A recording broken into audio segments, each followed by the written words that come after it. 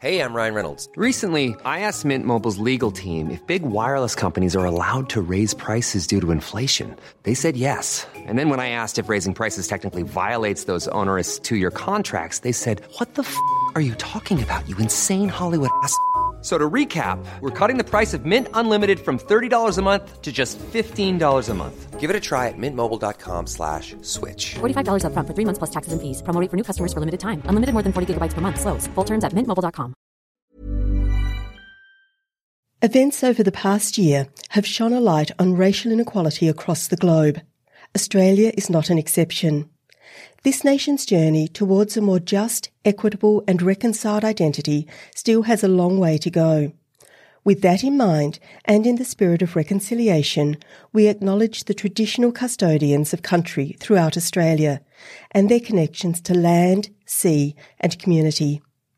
We pay our respects to elders past, present and emerging, and extend that respect to all Aboriginal and Torres Strait Islander people today.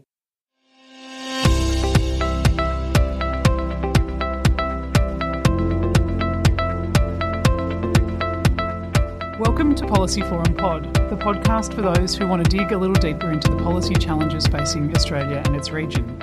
I'm Anna-Greta Hunter, I'm a cardiologist and I'm the Human Futures Fellow at the College of Health and Medicine.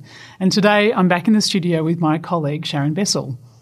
Hi Anna-Greta, it's great to have you back. As our listeners are probably aware, we have not been together in the studio for maybe 2 or 3 weeks now, so it's great to be back here together. Life seems to be getting away from us again. Yes. It does, but it's good to be back and we've got an important topic today. Absolutely. So I'm Sharon Bessell, I'm Professor of Public Policy here at the Crawford School and pleased to be back with you, Anna-Greta. Yeah, it's great to be back in the studio together. It's always much more fun as a team.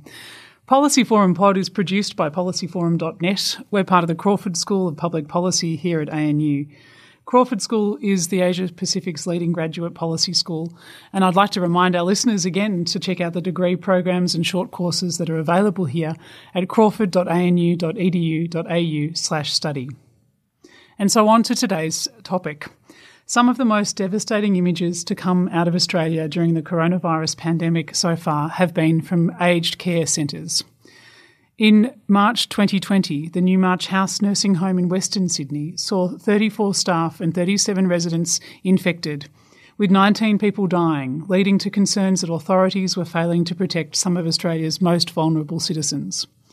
Families on the outside were separated from their loved ones in the facility, and information was very hard to come by.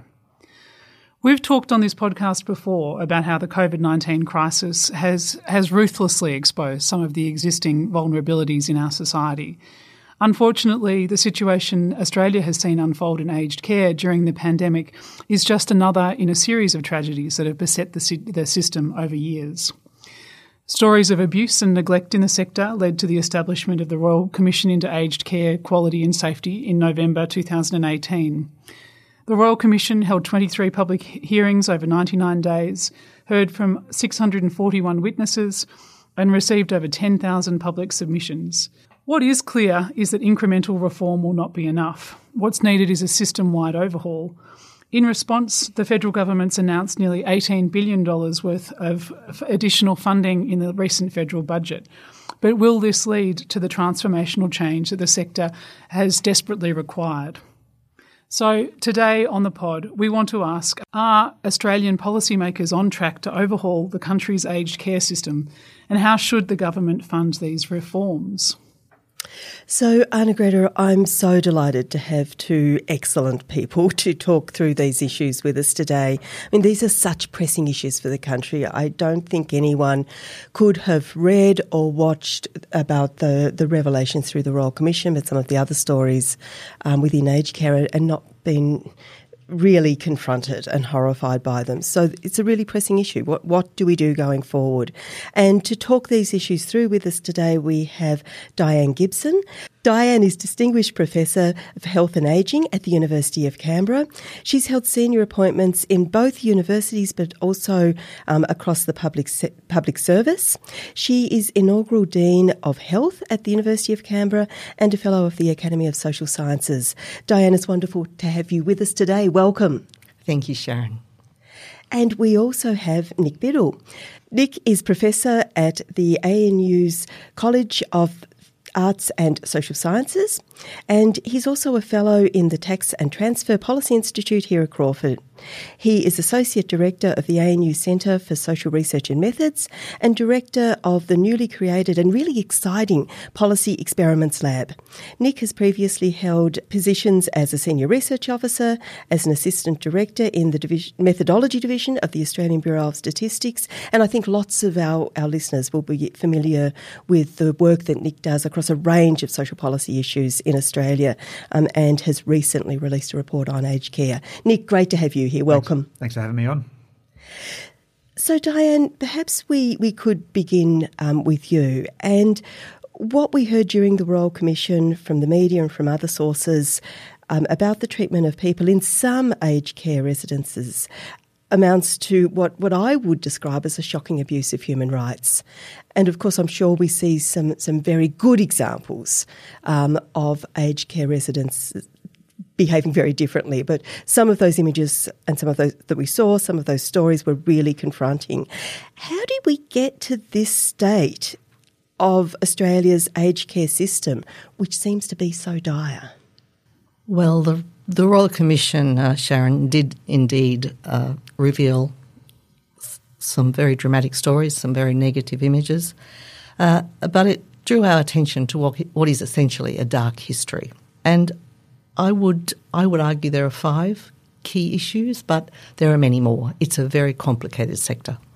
But to start off, the first one, I'd say we're reaping the consequences of something like 40 years of rationing, a perspective where the burden of aged care, the need to minimise cost was the driving force in what we were doing.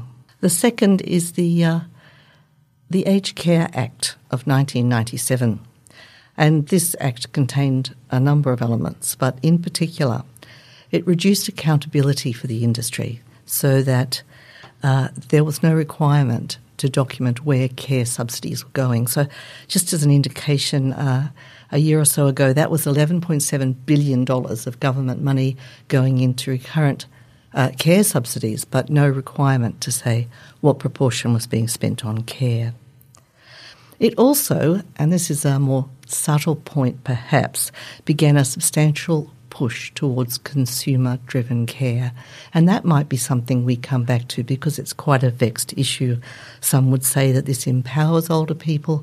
Others would say that it's an inappropriate strategy. I'd be in the second category.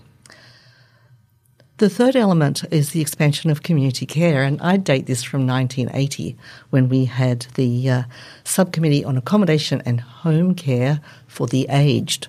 That we used to talk about the aged then. And that ended up with the Macleay Report in 82, which put a great demand forward to expand community care. What's wrong with expanding community care? Absolutely nothing. But what we saw over the following years was just what we saw in mental health and in disability when we moved away from institutional focus to community care. Not enough community care, inadequate provision. It's really obvious now, where we have a waiting list of 100,000 people for care packages. It was less obvious then because community care was a service that wasn't tied to individuals, but it was still an undersupply. Fourthly, the strong control of the sector by industry. We might even talk about industry capture if we wanted to be bold of the sector. Industry voices are very loud, consumer voices are very soft. I like to illustrate this by talking about the Aged Care Workforce Industry Council set up in 2018 or 2019 to plan and strategise for a better workforce. It's a council that emphasises the need to work between industry, consumers and the unions. But there are 8 industry representatives, 1 consumer representative and 1 union representative on that council. And lastly, ageism is something I think we might return to, but that would be the 5th factor that I would set out for you. That's quite a remarkable way to start our conversation today around the aged care sector, Diane. Thank you so much for that framework. Now, having looked at that systems approach, I wanted to bring Nick into the conversation about the recent survey that you've been part of with Tony Mackay here at ANU. You interviewed around 3,200 Australians about their views and experience in the aged care system in Australia. Can you tell us what you found about Australia's community attitudes towards the aged care system? Yeah, so it won't surprise many listeners to hear that I guess one of the key findings was a real lack of confidence in the aged care system. We kind of talk about a decline in confidence in government over the years, and there has been a decline in confidence in a range of institutions. But when you compare confidence in the federal government or state and territory governments compared to confidence in the aged care system, the federal government looks rosy, actually. So about 1.8% of Australians had a great deal of confidence in the aged care system. So less than 1 in 50 had what you would say is the type of confidence which we would hope. A little bit more had a little bit of confidence, but the vast majority of Australians had no confidence in the aged care system. Not only that, but the confidence in the aged care system is declining and has declined in relatively recent times. So the last time we asked that question was in November of last year. And even over those kind of 4 or 5 months, there was a decline in confidence in the aged care system. And that's probably due to two reasons. One is the ongoing impact of COVID on those in the aged care system, but also, I guess, the Royal Commission and the government response, as well as the media reporting around the Royal Commission, has really brought to the public's attention some of the issues and limitations of the aged care system. So I guess that's one of the key findings. Another, I guess, important finding was that thinking of people about their own experience and what they expect to occur in the future, many people are worried about being a burden on their family. So one of the things we asked is, at least for those over 45 years, do you think you'll be a burden on your family when you reach retirement age? And quite a high proportion of people said yes, they were worried about being a burden. And also a large number of people said they were worried about being able to afford their own aged care. So confidence in general was quite low, concerns about people's own experience in the future. And I guess a final important point which we wanted to really drill into was the aged care workforce. So you mentioned in the introduction the large inflow of funds into the aged care system. Certainly not as large as many people had hoped or asked for, but 18 billion over 5 years is still a lot of money by anyone's measure. But the only way in which that's going to have a demonstrable effect on people's experience or a positive effect on people's experience is if the aged care workforce is able to expand, if the aged care workforce is able to have a positive and a meaningful career, and if we're able to minimise the amount of churn in the aged care workforce where a large number of people leave the workforce over a short period of time. So what we did is we said, rather than asking people about their own kind of career views or expectations, we said, okay, if you were chatting to an unemployed person now, or if you're chatting to a young person now, would you recommend that they work in the aged care workforce? And very few people said yes. Between about 5% of people said yes, they would definitely recommend a young person work in the aged care industry, and about 10% of people said that they'd recommend an unemployed person work in the industry. So what that says to me is not only a lack of confidence in the system as it is, but I guess a lack of willingness to, as an individual yourself, or when you're helping other people make their decisions about their career, a lack of willingness to work in the industry. Nick, there's so much there that I think it would be great to unpack some of that a little bit. And I think we'd like to come back to that issue of how people view working in the industry. Before we do, Diane, could I ask you about your views on some of the findings of the survey? And I think this is really interesting in the last of your 5 points, which you said was around ageism. And we have the survey that Nick and Tony Mackay did, suggesting that people worry about being a burden on their families, they worry about their own future, but they worry about the people they love. What does this tell us about how we view growing old in Australia? And is this a moment when we can start to shift that? Well, there's a question for another podcast, Sharon. I think that there's a lot of variation in how people view growing older. I was listening carefully to the question that Nick and Tony had asked. How do you feel about being a burden at retirement age? Now, retirement age has become very vague in Australia, but let's say it's between 55 and 68. Very unlikely to be a burden, much more likely to be looking after the grandchildren or whatever might be happening. It's really over 80, over 85 that a proportion of people start to have concerns in relation to their health and well-being. So perhaps one part of ageism is that we don't understand ageing very well, our own ageing or other people's ageing. When I talk about ageism, I do believe that there's a proportion of self-directed ageism.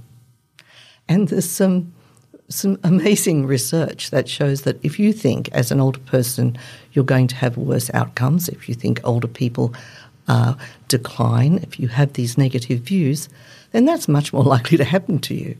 There's a self-fulfilling prophecy in it all.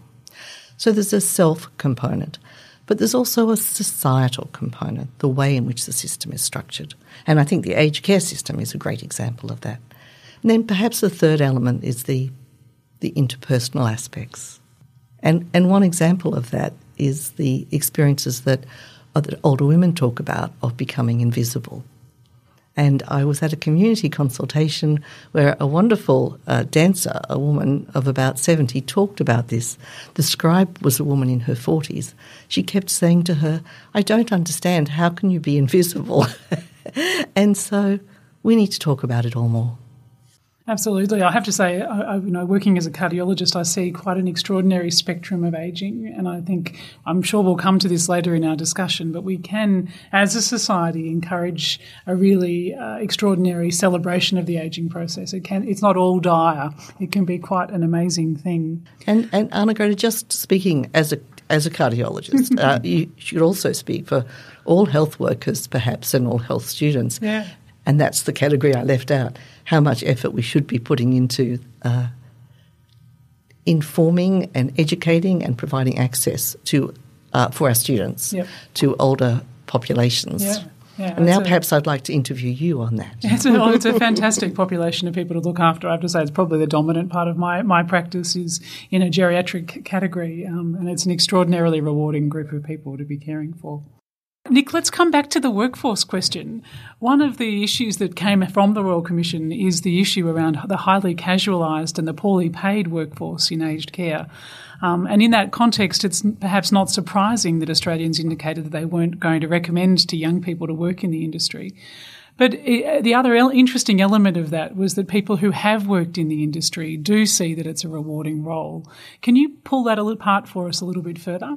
Yeah, so a couple of points come up in our survey. So one is that, yes, those who are currently in the workforce were far more likely to recommend that someone else work in aged care than those who had left the workforce and those who never had worked. So I think to the extent to which we as a society need to make sure that there's a workforce now and a workforce into the future, then the current workforce is actually a good set of advocates for that and can tell not necessarily a completely positive story and certainly to minimise some of the challenges in working in the industry. But certainly it's perhaps less dire than the general population might think. And also, I guess, those who we kind of had a view going into the survey that those who had exposure to the industry would have less positive views, not just with regards to the workforce, but with regards to confidence, with regards to kind of concern about their own aging or aging of their family. And we certainly didn't find that in our data. So we didn't find that those in the workforce or those who are carers themselves had demonstrably less confidence. So I think there is not a positive story to tell. There's certainly in our survey people talked about some reasons for not encouraging people working in the industry is the type of work, the working conditions, pay and salary. But it's less negative than the general population might think. And I think we should, as best we can, kind of bring to the fore the voices of those who have had that experience, in terms of advocating for a, as you said, less casualisation. And we see, since our survey was undertaken, but recently the issue around people working across multiple positions, multiple aged care facilities, and the challenges which that brings to a COVID-19 situation. So there are issues with casualisation, there are issues with multiple jobs, and there are issues with the challenges of both a physically and a mentally demanding occupation, but it's perhaps not as bad as those outside the industry might think. And it might be for the reasons we were just alluding to, that looking after some of these people can be extraordinarily rewarding on a personal level. Yeah, certainly. We find that 75% of people who would recommend someone work in the industry said it was because of the value and the importance of the work. And we shouldn't, I think there's a danger, we do this with teachers, we do this with doctors, with police, or firefighters, whatever the industry is, that we expect people to put food on the table with altruism. And I think there's a danger of assuming that because it's rewarding that we can underpay and we're going to get a workforce just because of the value of it. We shouldn't do that.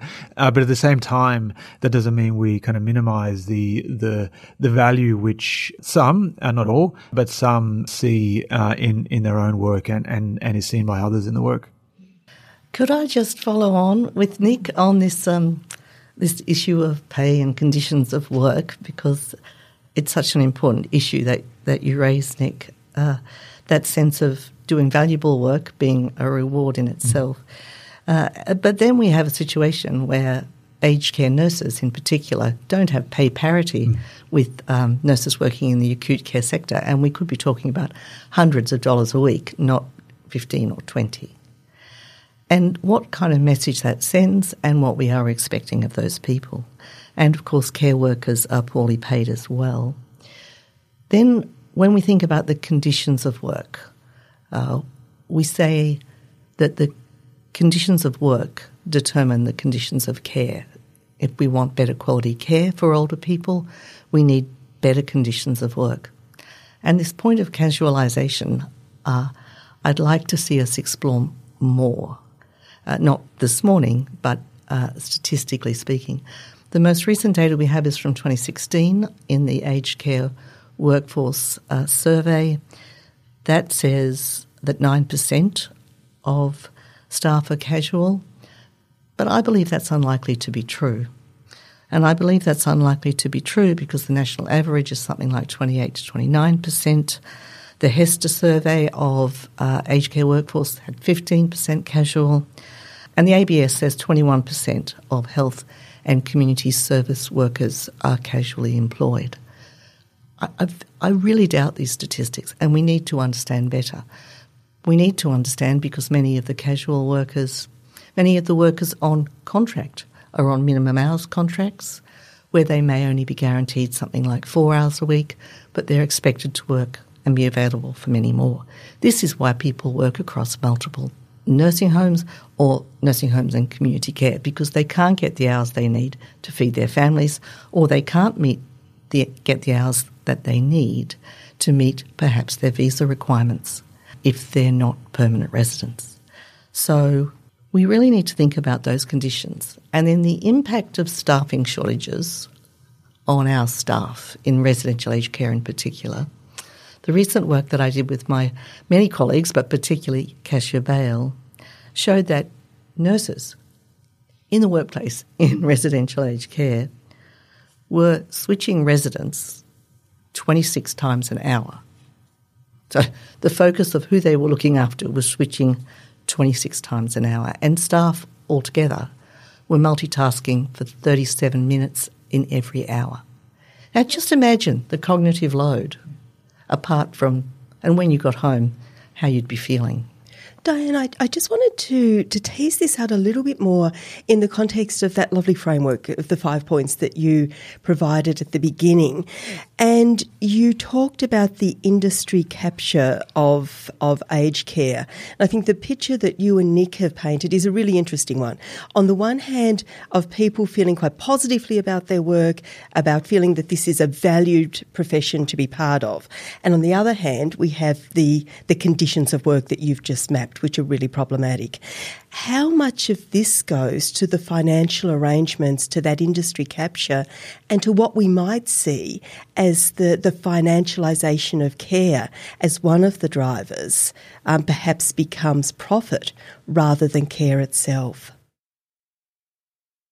As we sit here today, there are currently no requirements to govern what proportion of government funding can go to profit and what proportion should go to care. But that is one of the things that the government has said that it will move towards addressing. But I don't think we should let the government off the hook here entirely. So industry, yes. The for-profit sector, yes. They are set up, after all, to make profits. But what is the government saying to us? It's saying another $17.5 billion over 5 years. Let's call that, $3.5, $4 billion a year. The Grattan Institute said we'd need $7 billion a year to actually meet the requirements. The Royal Commission said, as a result of lower than average indexation and in combination with the efficiency dividend, that aged care was $9.8 billion in the hole in 2018-19. So there is a real shortfall of funding, and we are below many countries internationally in the amount of money that we allocate to aged care. Yes, industry needs to up its game, but so does the government. I think that's the perfect place for us to stop for a break and to come back in just a moment and tease this out a little bit more and look in some more detail at some of the findings from the Royal Commission. So listeners, don't go away. I'm Sandra, and I'm just the professional your small business was looking for. But you didn't hire me because you didn't use LinkedIn Jobs. LinkedIn has professionals you can't find anywhere else, including those who aren't actively looking for a new job, but might be open to the perfect role, like me. In a given month, over 70% of LinkedIn users don't visit other leading job sites. So if you're not looking on LinkedIn, you'll miss out on great candidates, like Sandra. Start hiring professionals like a professional. Post your free job on linkedin.com/spoken today.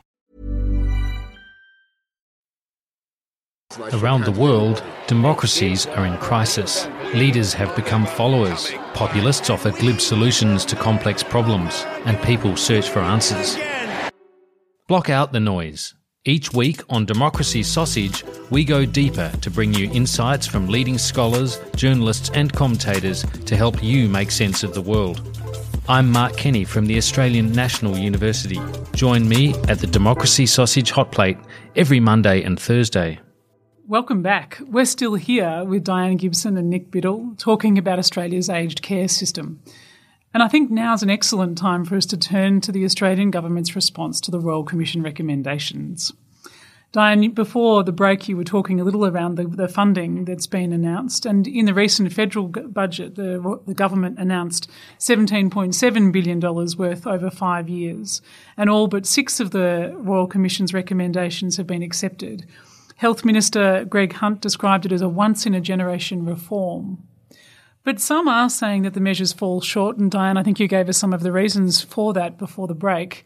According to a report by the Australia Institute's Centre for the Future of Work, the government would need to spend a minimum of $10 billion per year to implement the reforms.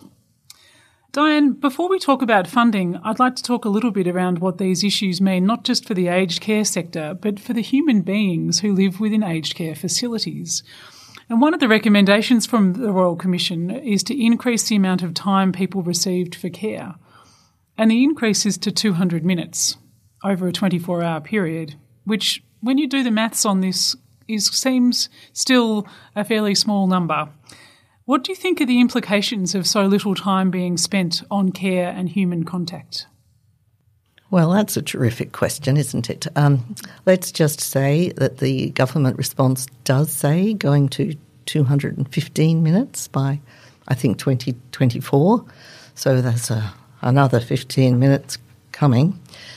Of course, the average time in residential aged care is just a couple of years, so many of the people who are there now won't actually survive to get their extra 15 minutes, which is a slightly flippant take on this. But it really, I think, is important to understand that there are people now living in these circumstances, and every extra year we take is affecting them. When I talked to you before about those 37 minutes an hour of multitasking that nurses and personal care workers do, and the 28, did I say 28? 28, I think, switches between residents per hour. That particular residential aged care, that particular home where we did our research, had 245 minutes of care per resident per day on average. So that's a 4-star level of care.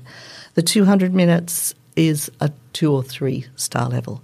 So when I talked about all those switches and the multiple residents and the multitasking, that was in that much higher level of care. So I think we're still well below what we need. We also need to remember that the Royal Commission found 30% of older Australians in residential care were in substandard care, and only 15% were in 4 or 5-star residential aged care services. Somewhere between 22 and 50% are malnourished. We don't know any better than that because the data are not strong enough. And there are 100,000 people on a care package waiting list. So what we're sketching there is a picture of undersupply. Even when those people get those care packages, the amount of care that's being provided may well be inadequate. One of the Royal Commission submissions documented that the amount of money available for the highest level of care package used to provide 18 hours of care, but now only provides 8. And that's a result of the progressive impact of low levels of indexation and the efficiency dividend. So we're in a very grim situation, but then you both knew that, and Nick has the evidence to prove it. Nick, I wanted to come back to some of the recommendations around funding, and from what we've heard from Diane, clearly there is a need for far more funding to go into this sector. The commissioners, following the Royal Commission, called for an aged care levy to be introduced, though there was some difference between the commissioners in terms of how that would play out in detail. And this was something that the government has so far rejected, saying that instead aged care will be funded by growth in the budget. Nick, in your survey, you asked respondents about their views on the introduction of such a levy.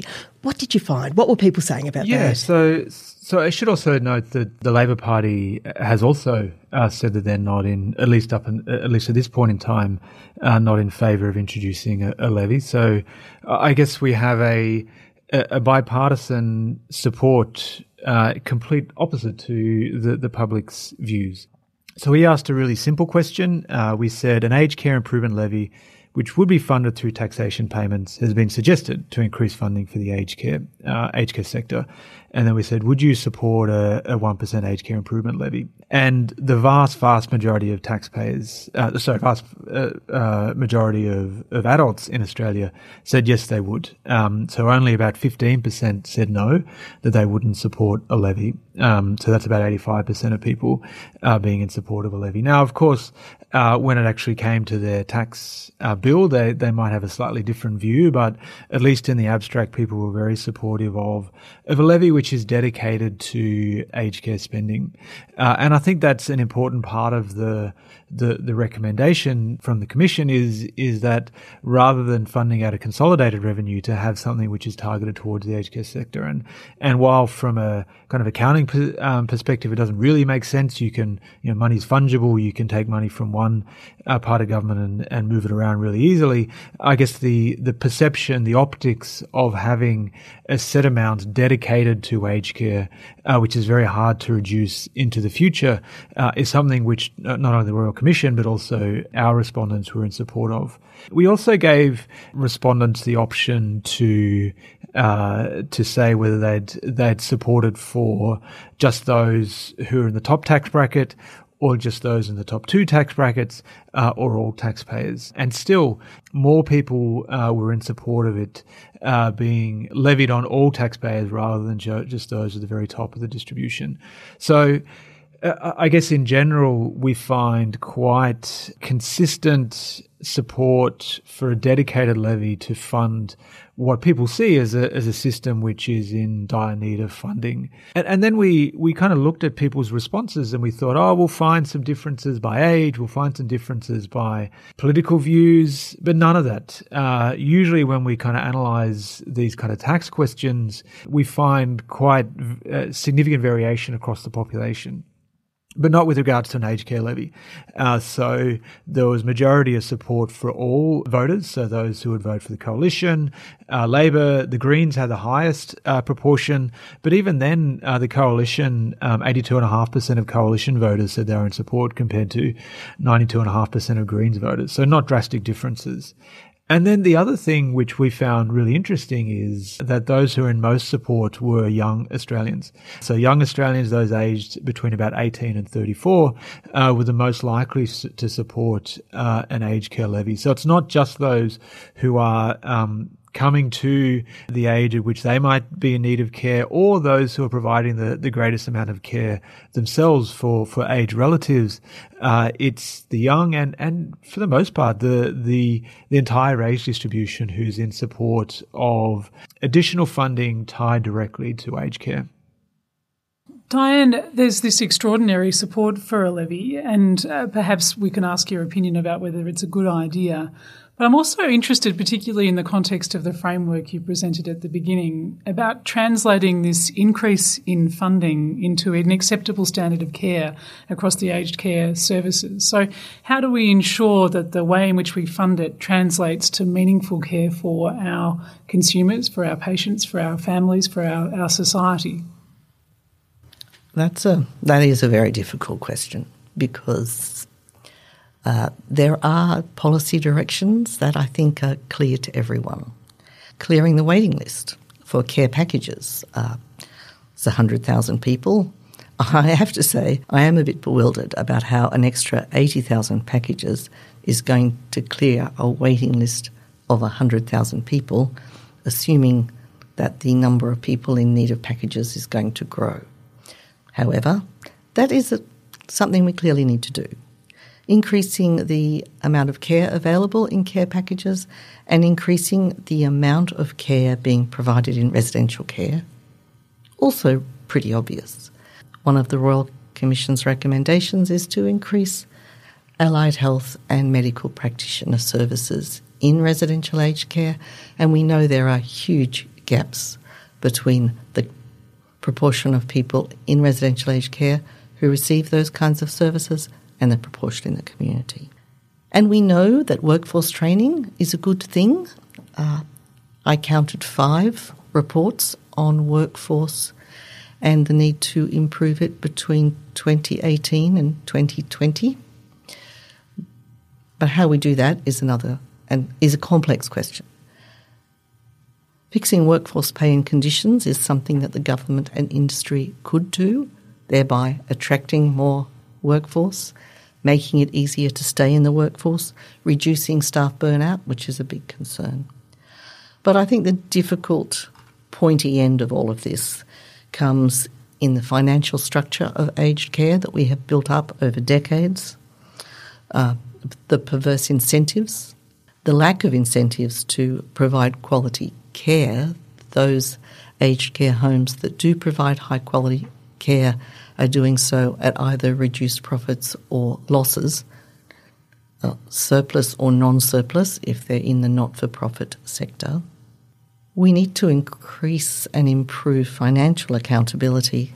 But perhaps the thing that's most vexed for me is our regulatory system. And I'm not a regulatory theorist. But what we seem to be placing a lot of faith in at the moment is data. Could I tell you a little bit about the serious incident reporting data that came out yesterday?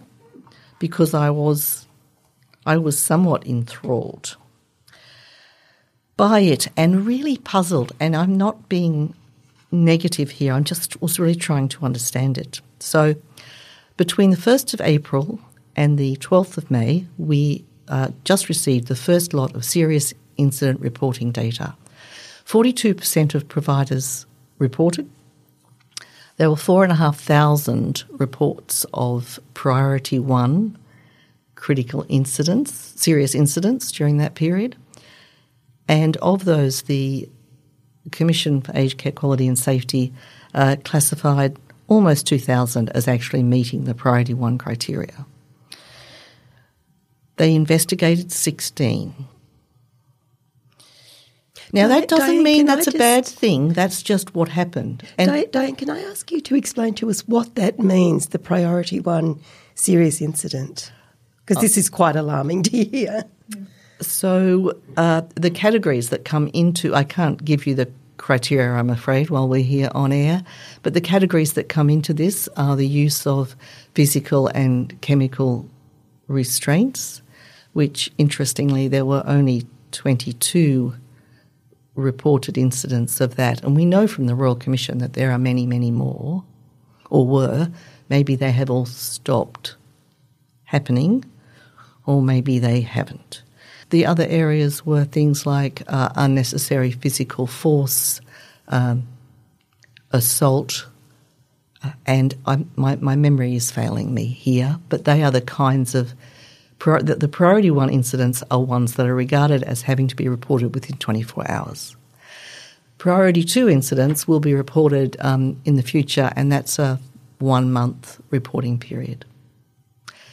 In any case, what do we do with this kind of data, and does it help us with regulation?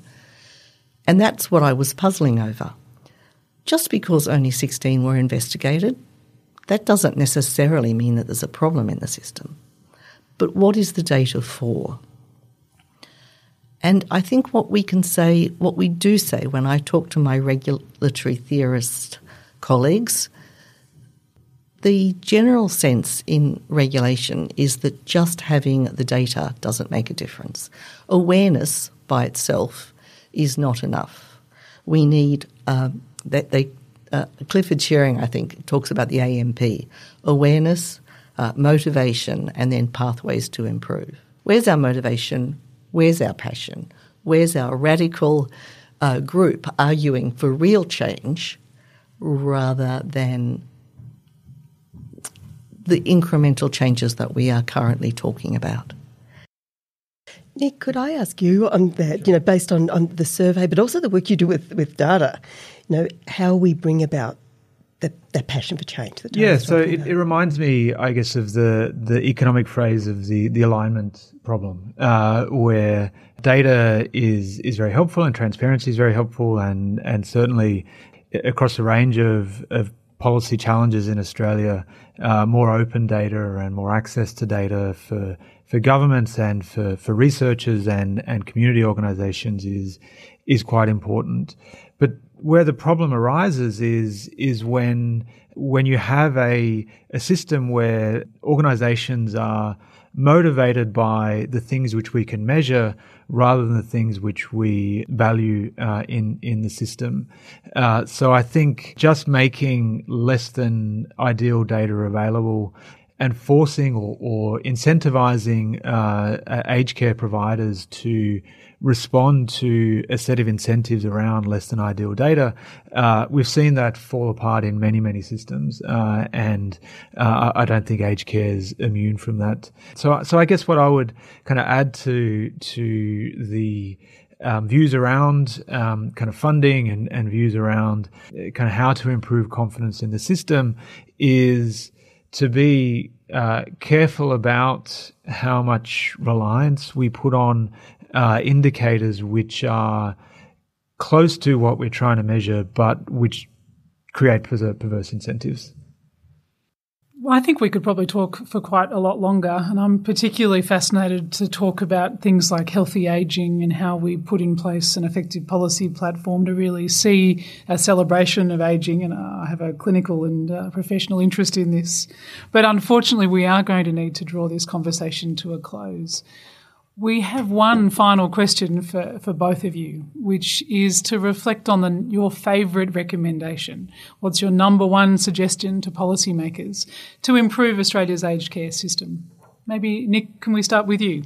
Look, I think that's a devilishly hard question, and I guess maybe I'll be a little bit self-serving as a researcher and kind of reinforce that point before about the need to make sure that there's openness and transparency with what's going on within the aged care system. And I think the Royal Commission has done an absolutely fantastic job in bringing some issues to light. But they also talked about some of the struggles they had in finding out about what's going on with the aged care system. And so I think one self-serving recommendation is to really focus on making data available to the right people, and making data available in the right way. Diane, one recommendation. Nick's has a background at the Australian Bureau of Statistics. I have a background at the Australian Institute of Health and Welfare, where I set up the aged care unit and the original national data collections. So I think you'd expect me to agree with Nick, but I won't. I'm going to say that my favourite recommendation is the one that's not there, and that is the need to improve point-of-care data, particularly in residential aged care, and to focus on how the data can help the resident and the quality of care, and how it can help the staff to provide that care. One of my great disappointments in the Royal Commission was that the recommendations 108 and 109 on data are very much about the national system, very much about interoperability and architecture, and not very much about the resident. I think they are both fantastic recommendations that perhaps raise more questions that we should tease through. We don't have time now, sadly, but I think this is an issue that we will come back to do another discussion on sometime over the course of this year. But for now, Diane Gibson, Nick Biddle, thank you so much for this conversation. It is such an important one, and thank you for the work that you're doing around this system. Thank you. Thank you, Sharon, and thank you, Anna-Greta. Thank you. So, Anna-Greta, I know you're going to have a lot to say about that conversation because this is an issue that's so close to your heart. But pardon the pun, the cardiology pun there, that came up before I even meant it to. But I found that such an interesting conversation, and I would really love us to come back to some of those issues about healthy ageing that you flagged at the end that I think kind of come out of this conversation. So I think there's another conversation we need to have. No, it was a really great analysis both of the system challenges and also the way in which the Australian society views ageing, and the enthusiasm that we see in our community to see people enjoy that ageing process. I have to say that little catchphrase, value caring, kept on flashing through my mind, and one we've talked about so many times before, that the way in which we appreciate the role of people who are caring in our society, if we can value that with increasing amounts of reward, both for the security of work and also for the remuneration, it makes a big difference for those who are requiring care and the confidence that we can have in that system. I think Diane put it particularly well, that the conditions of work determine the conditions that we provide in terms of the care within our system. And so really important conversation. So great to have those two with us today. Yeah, look, I think that's right. And I think there's an issue in there too that, again, Diane raised around the role of industry in all of this. And I think there is that much bigger question of how we think about, our approaches to funding, but more fundamentally to how we think about care and how we value care without making it for profit. And I think that's a conversation we really have to have around how we think differently about the notion of value. But Anna-Greta, the other thing that I kept thinking about, and when Nick talked about young people being supportive of the levy to improve aged care, the aged care system, I also kept thinking about research that I've done with children and how they talk about the value they place on intergenerational relationships within their communities, and where they have grandparents, that really matters, but where they have older neighbours or older people in their communities, in their lives that they connect with, just how important that is. So I think there's also so much that we need to think about in terms of relationships and connectedness across generations. Absolutely. No, I think very important conversation. So we'll come back to this. Looking forward to coming back to it. Absolutely. But for now, listeners, thank you for joining us today. We hope you enjoyed that conversation as much as we did. Please get in touch with us and let us know your thoughts on these really important issues. You can reach us on Twitter at APPS Policy Forum. That's at APPS Policy Forum.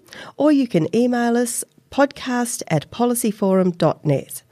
If you're a Facebook user, the best way to get in touch with us is through our Facebook group.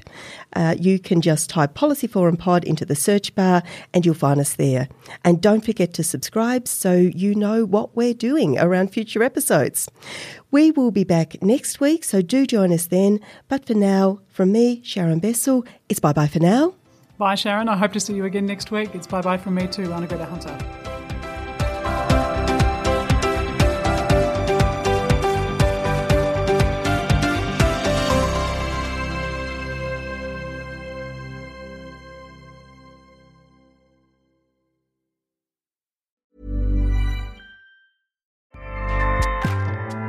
Acast powers the world's best podcasts.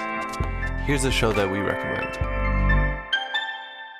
The Real Housewives is a guilty pleasure for most, but if you're looking to not feel guilty about that pleasure, tune in to Everything Iconic with me, Danny Pellegrino, where I break down all the messy moments and behind-the-scenes antics of Bravo's popular franchise. And on Everything Iconic, I also interview celebrity guests like Kelly Ripa, Keke Palmer, Drew Barrymore, Cameron Diaz, and more about their guilty pleasures, their past work, and so much more. So if you're pop culture obsessed and find yourself watching way too much reality TV like me, tune into Everything Iconic with Danny Pellegrino, wherever you listen to podcasts. Acast helps creators launch, grow, and monetize their podcasts everywhere. Acast.com.